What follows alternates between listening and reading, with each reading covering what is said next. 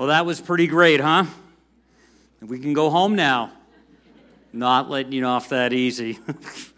Yeah, and it's great to be celebrating Easter, Resurrection Sunday together. We're really thankful that you've chosen to make today a part of your celebration. Especially appreciate those people joining us online. And those who may be checking things out for the first time, maybe here first time, we just really appreciate you being here. And for those that haven't been for a little while, it's good to see you and have you back here. Special shout out to two sisters who, for health reasons, just have not been able to be here for the last year. They really want to get baptized, but it's understandable that they can't at this point.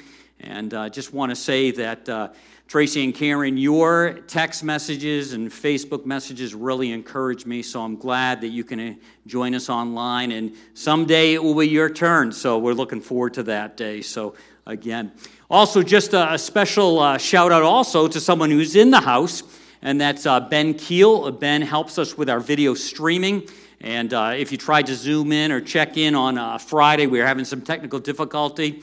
And I think he was here till past 1 o'clock Saturday morning just trying to get things figured out. So really appreciate all that he and all that work with that do to make things happen. So as we're talking about Easter and we're talking about Resurrection Sunday and we're talking about being all in, it's this idea that without the resurrection, you and I, if we are predisposed, we want to say yes to Jesus. Without that resurrection, it doesn't happen. That's what enables us to be all in, and that's what enables us to take steps and grow so we get better at knowing where to look before we leap. And so it's exciting to be able to tie that idea and those concepts in as we, again, celebrate the resurrection. Now, there is one piece or one part of the resurrection that's one part of the story that's very, very important, and that makes me think of puzzles. And these are puzzles at my house, and I do not like doing puzzles. My wife has lapsed back into doing them. It's a very dark place when these puzzles start coming out. And then she starts, turning up the lights in the living room as bright as they can be. I hate to say this because she isn't here right now, but, her eyes are just a little bit older than me, like 3 years older than me. So I can understand that. So we've got this puzzle thing going on, or she has this puzzle thing going on, and then sometimes, Carol Schrader, it breaks my heart that they're like giddy about puzzles and they like puzzles, so that just encourages her, so knock it off, okay? So there's these puzzles going on. So I usually don't do this anymore, but it just was time to do it again. This was Cindy laying out her puzzle pieces, and I decided it was time to take one. And so what I did is went to the mantle, and there's our little Apple TV, and slowly but surely it went under there. Now, unbeknownst to me, in the first service, she told me that she found it because she was dusting. So anyway, these puzzles are just, to me, I just don't get it, why you just agonize over putting these puzzles together.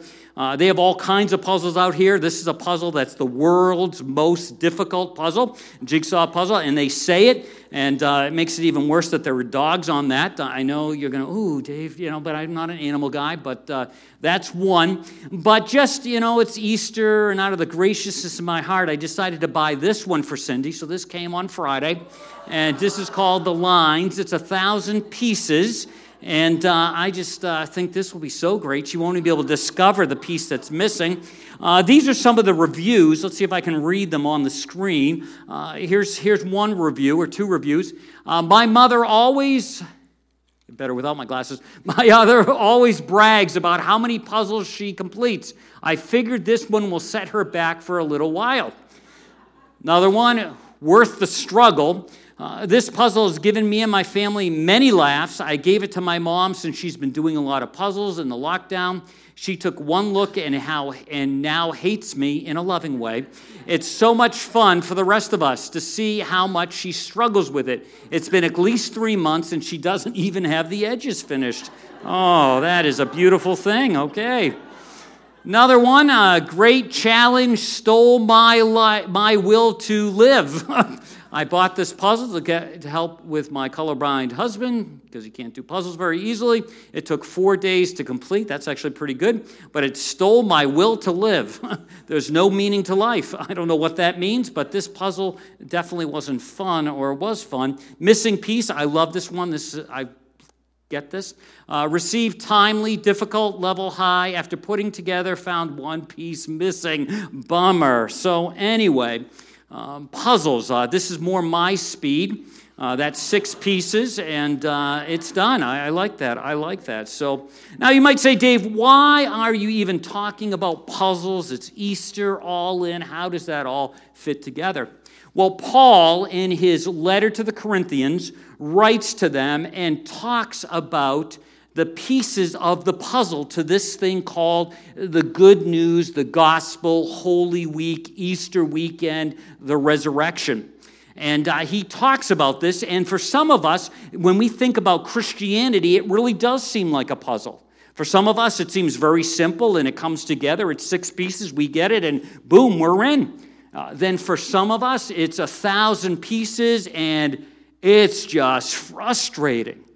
Some of us look at the Christianity as this idea of hassle, rules, just difficult, complex, months and months, and you still don't have the edges done.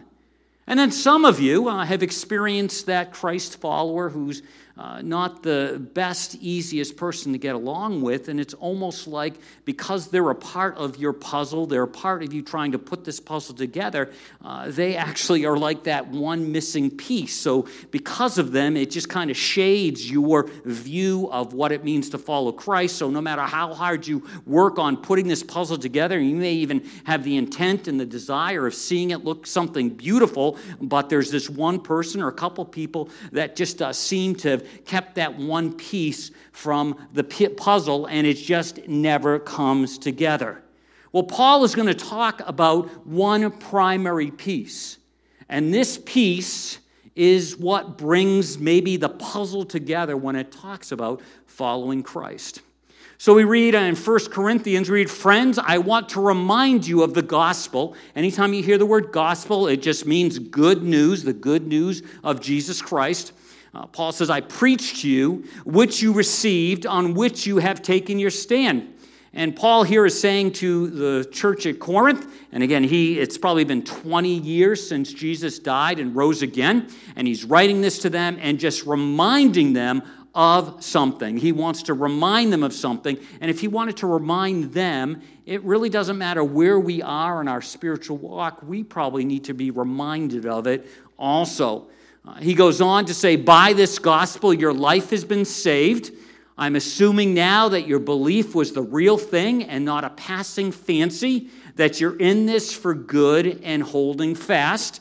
So he's saying, you said you were all in. It seems like you still are all in. This really was a decision of the heart. Yes, you knew in your head, but sometimes we come across people that know it in their head or have the pieces out there, but it really hasn't shown up in their heart.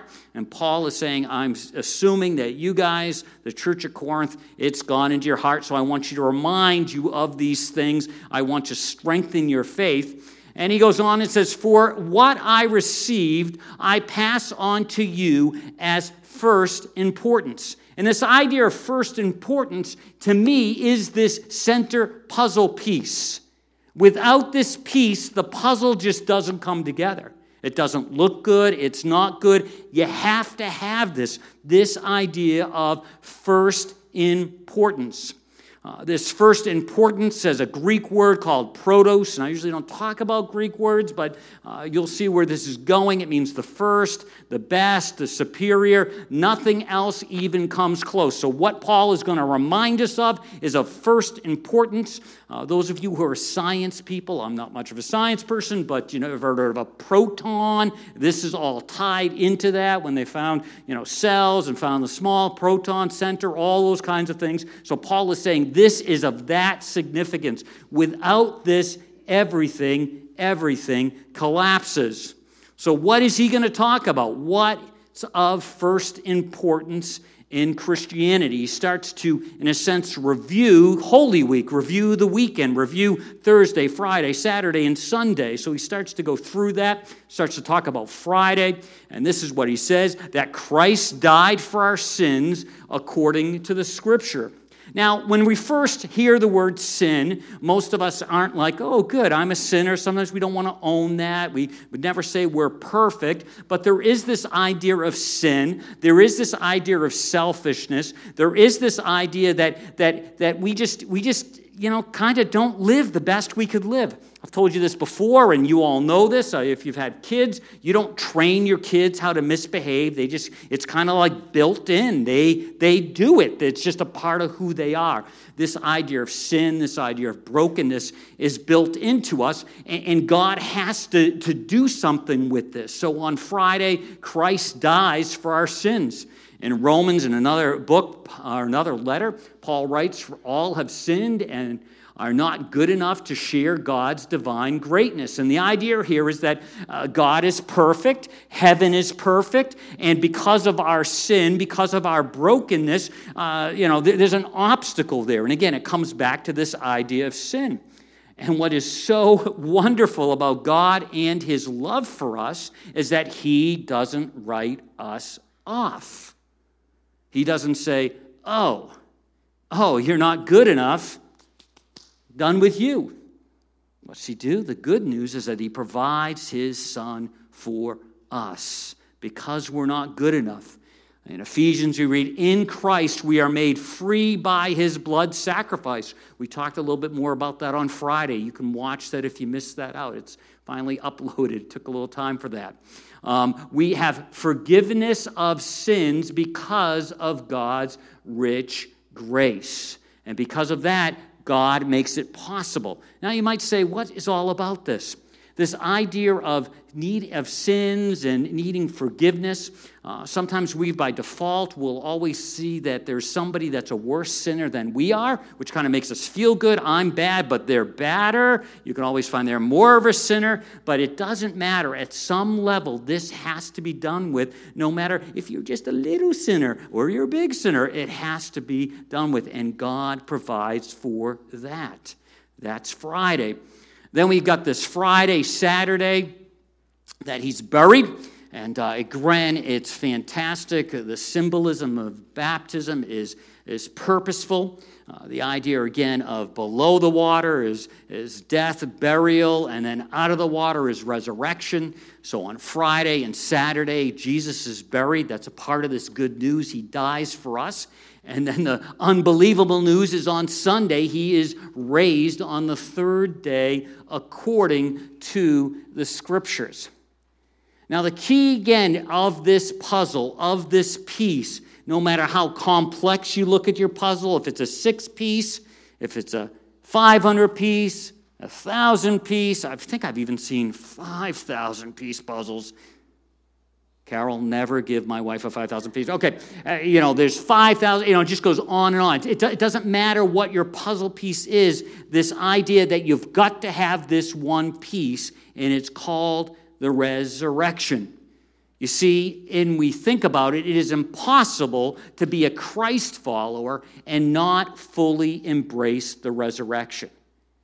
And that could be a stumbling block for us. We can say, well, maybe he spiritually rose again. His spirit came back to life. No, the Scriptures teach he came back to life physically. And Paul is saying, if that's not a part of the deal, if that's not a part of the puzzle, it all falls down. You see, the temptation for many of us is to embrace the teachings of Jesus while minimizing his resurrection. We like what he had to say. We like what he talked about. We love his teachings. But when it comes to his resurrection, we just kind of keep it over there. We can't separate that. And Paul's going to tell us that if the resurrection isn't a part of the puzzle, if it isn't the central piece of the puzzle, everything else comes down. Verse 5 of 1 Corinthians talks about the witnesses. and that he appeared to Cephas and then to the 12. After that, he appeared to more than 500 of the brothers and sisters at the same time, most of whom are still living, though some have fallen asleep. Then he appeared to James, then to all the apostles, and at last he appeared to me. So we have this idea that when it comes to all of this resurrection, there has got to be some kind of witnesses. Somebody had to see this. And if we really slowed down and thought about, probably 99% of what you know because somebody witnessed it. Somebody told us. We don't know that the Civil War took place because we know the Civil War took place because there were witnesses. Someone wrote it down and we read about it. Fact after fact after fact after fact after fact. And when you take these 500 witnesses plus, and you think about them actually sharing that they witnessed the resurrected Jesus, if you started on a Monday, let's say around breakfast time, and you gave them each 15 minutes of time, and you just let the clock start running one after another, you would find that you would go around the clock, until probably Friday around supper time. That's how many witnesses there were. 15 minutes. These witnesses are crucial to you and I understanding this idea of the resurrection.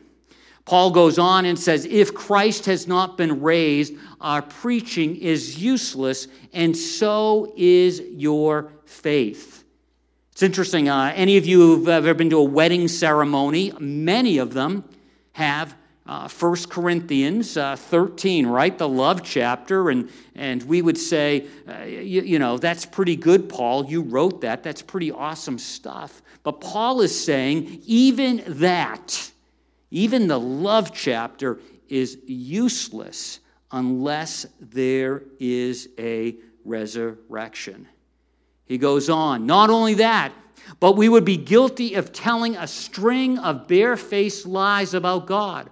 All these affidavits we're passing on to you, verifying that God raised up Christ, sheer fabrications if there is no resurrection. You see, you and I, if we're going to follow Christ, if we're going to say yes to him, if we're going to really understand this puzzle, this puzzle of being a Christ follower, the resurrection is central to that. We read on, and if Christ weren't raised, then all you're doing is wandering about in darkness as lost as ever. Another translation says, your faith is a fantasy. This is Paul. This is not someone last year. This is not someone even 50 years ago, 100 years ago. This is Paul. 20 years afterwards, he's saying, if there is no resurrection, faith is a fantasy.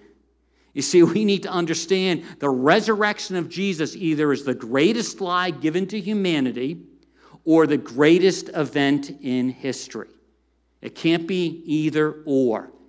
If it's a bunch of baloney, if it's not true, if it's just a fantasy, we have wasted a huge amount of human resource and energy over the last 2,000 years on something that is not true. We're here using an hour of our time up. It's not true. See, we need to understand that there is no middle ground. No middle ground. And some of us hearing this, that's hard to swallow. I kind of like Jesus' teachings. I kind of just don't want to think about the resurrection. I kind of just want to put it over there. But Paul is saying the two, you can't have one with the other out the other. You have to have the resurrection.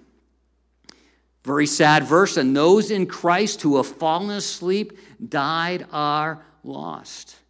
Over the last 3 or 4 months, I've had to be a part of some celebrations of life, and it's wonderful when you're in a sense celebrating a life that's been lived well. But a part of those celebrations most of the time is this moment where I say, the good news is that we're going to see this person again because of the resurrection. because of what Jesus did on the cross, because he died and rose again. And I say that time and time again. Chances are, if you've been to a funeral service, a celebration of life, you have heard those words. Well, if that isn't real, if that isn't true, that's not true. That's pretty heavy stuff. But again, the resurrection is that piece that has to be a part of that. Paul goes on, and if only for this life, if we have hope in Christ, we are all people most to be pitied. But Christ indeed has been risen from the dead. So Paul again is driving it true. Not only those loved ones that we said goodbye to, but we're saying we're going to see them again. But then on top of that, just living in this environment, this culture, this understanding that Jesus died and rose again. If we think that and we're living that and we're kind of resting in that and it's not true that there was a resurrection, we should feel just sorry. If you're not a Christ follower and you're with a Christ follower and this is no resurrection, you should actually feel sorry for the friend that's brought you, because they're staking their life, the way they're living, and their eternity on the fact that Christ rose from the dead, and that means that someday they also will be alive with him in heaven. And we've talked about heaven and then a new heaven and a new earth. So as you digest this and you start to think about this, we can go back to Paul and just take a little look at Paul. Paul experiences God, and it changes everything. But before Paul experienced God, he hated Christians. He was trying to exterminate Christians. He was chasing after them. He was locking them up. He didn't like them. We don't know all the reasons why he didn't like them, but he just didn't like them. And sometimes you and I can find ourselves in the same situation. There's been Christians in our life that have let us down, that have waved the flag of being a Christ follower, and they have, in a sense, turned us away from Christ. Don't let those individuals turn you away from Christ. Actually, I apologize as a Christ follower. It's kind of a leader of Christ followers for the times we have not lived like Christ wants us to live and have turned you off. So if you're sitting with those thoughts, I apologize. I'm horrified. I'm grieved. Not just with those people out there who haven't acted like Christ followers, for the times that I personally haven't acted like a Christ follower. And if I've ever turned you off or someone else has turned you off, don't let that hold you back. Don't let a Christian keep you from Christ. Please don't. Please don't. Too much is at stake. We'll be taking more a look at this as we move on in our series for the next couple weeks. But Peter, when we think of Peter, we think of him just being kind of like out there, jumping before he looks, getting into things, saying things. But we also, those of us who know the life of Peter, know that Peter has failed a number of times. Peter has done the wrong thing. And sometimes you and I look at our lives and say, there's no coming back. There's no coming back. I mean, I can go to church, but I really can't be all in because Jesus, God just really, I can't let it go, and I can't imagine that God will let this go. But the death, burial, and resurrection shows that Jesus gives us the power. He wants us to let it go. It doesn't mean there aren't consequences, but he doesn't want you and I to say, my failure is going to stop me from taking steps forward with Christ. So thankful for Peter. So thankful that his denial of Christ didn't end the chapter of his life. You see, failure in your past keeps you from a future with God. Don't let that happen. You may need to talk with some other Christ followers to help you through that, but don't let that happen. And then there's James, brother of Jesus, stepbrother, half-brother, a whole big discussion about that, but you know about James, and James does not say yes to Christ before Christ dies and is resurrected. All that time, he's like around Jesus, he's seeing Jesus, he's his brother, he's aware of his miracles and all these kinds of things, and he's just not buying this Son of God thing. Not buying it. I mean, honestly, don't pick on James too much. What would one of your siblings have to do for you to say, you are the Son of God? You know, I don't know. I don't know what they would have to do. But so that's James' situation. But later on, James comes to say yes to Jesus. He is my Lord and Savior.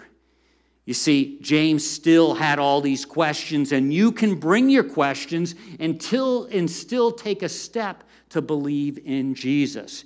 You can say yes, you can place your trust in Christ, and then you take that step, and then you continue on growing and learning. You don't have to have all your questions answered. The reality is you don't have all your questions answered about anything in your life to some degree, right? Anything. They're not all answered. So don't let the fact that there might be some around-the-edge puzzle pieces that, just I don't know how this fits, and all that kind of, don't let that hold you back.